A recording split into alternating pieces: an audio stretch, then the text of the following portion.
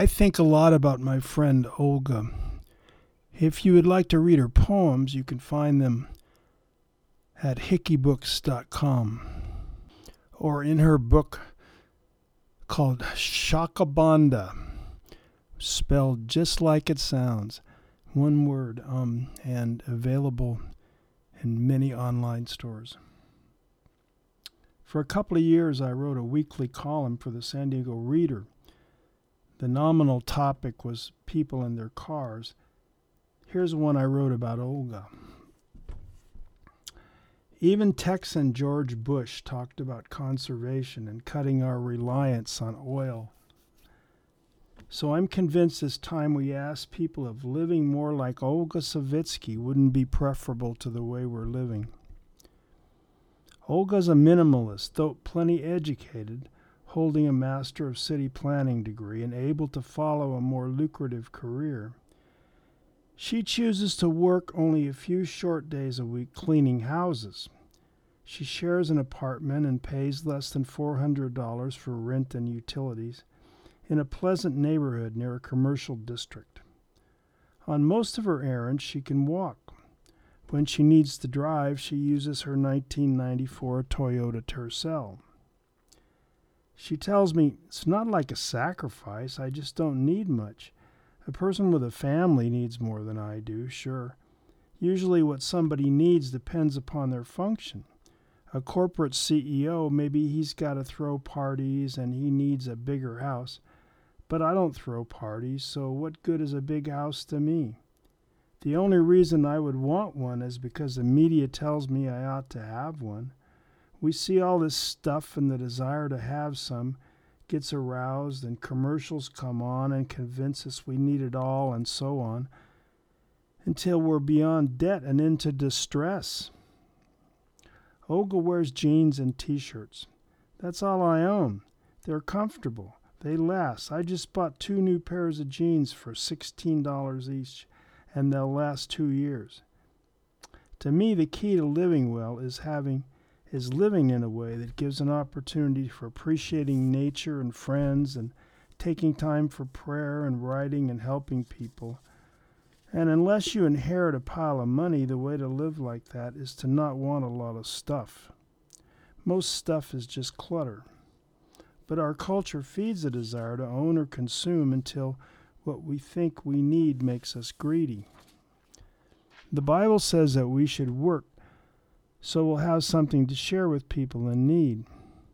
I can work for a few days a week cleaning houses, and by not letting myself want a bunch of stuff, I can have money to give away.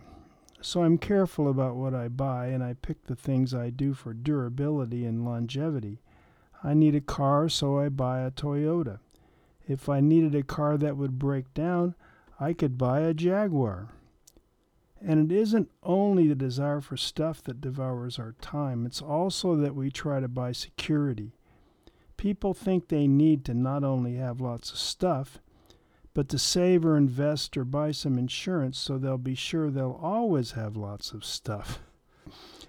We need a bit more faith. I mean, I don't have AAA or any kind of roadside service insurance because every time a car of mine is broken down, it's been a block or so from my mechanic's house, except one time.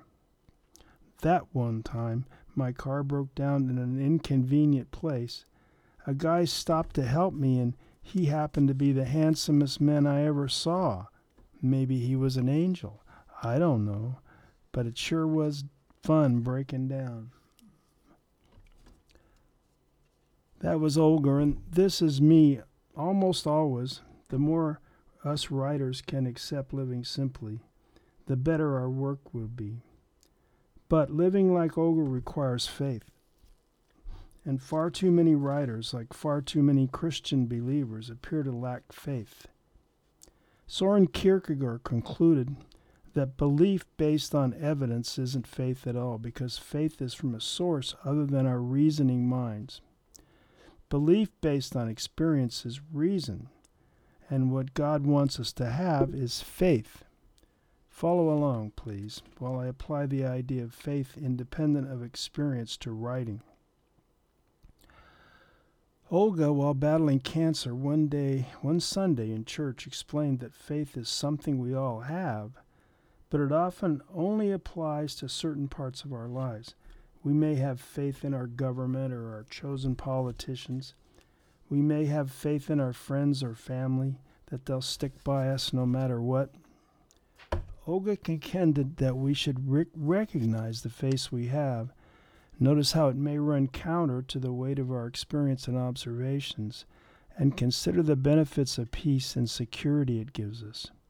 God, she argues, wants us to extend that faith into other areas and to trust that He can and will heal us, even though evidence might run counter to such faith. From which I'll reason that God wants us writers to extend our faith into our vocations and trust that we have the necessary gifts and are on our way to becoming masterful writers, no matter if every publisher on earth has insulted and rejected us, or though everyone in our critique group has said or implied we're hopeless. Such faith can be dangerous, sure. If it seems to fail, say we pray for Olga's healing and she doesn't get healed, we may begin to doubt God or our own judgment. At those times it helps to return to Kierkegaard and remember that belief based on evidence isn't faith at all, that faith comes from elsewhere, perhaps from the Spirit.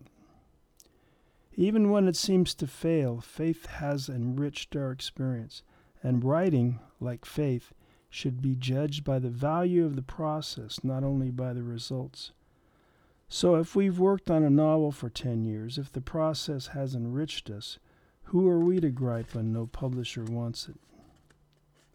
Faithful work is always going to enrich us, since exercising faith, even in one area such as writing, brings stronger faith we can apply to other areas such as public speaking or parenting or healing or finances, because faith isn't a mental quirk.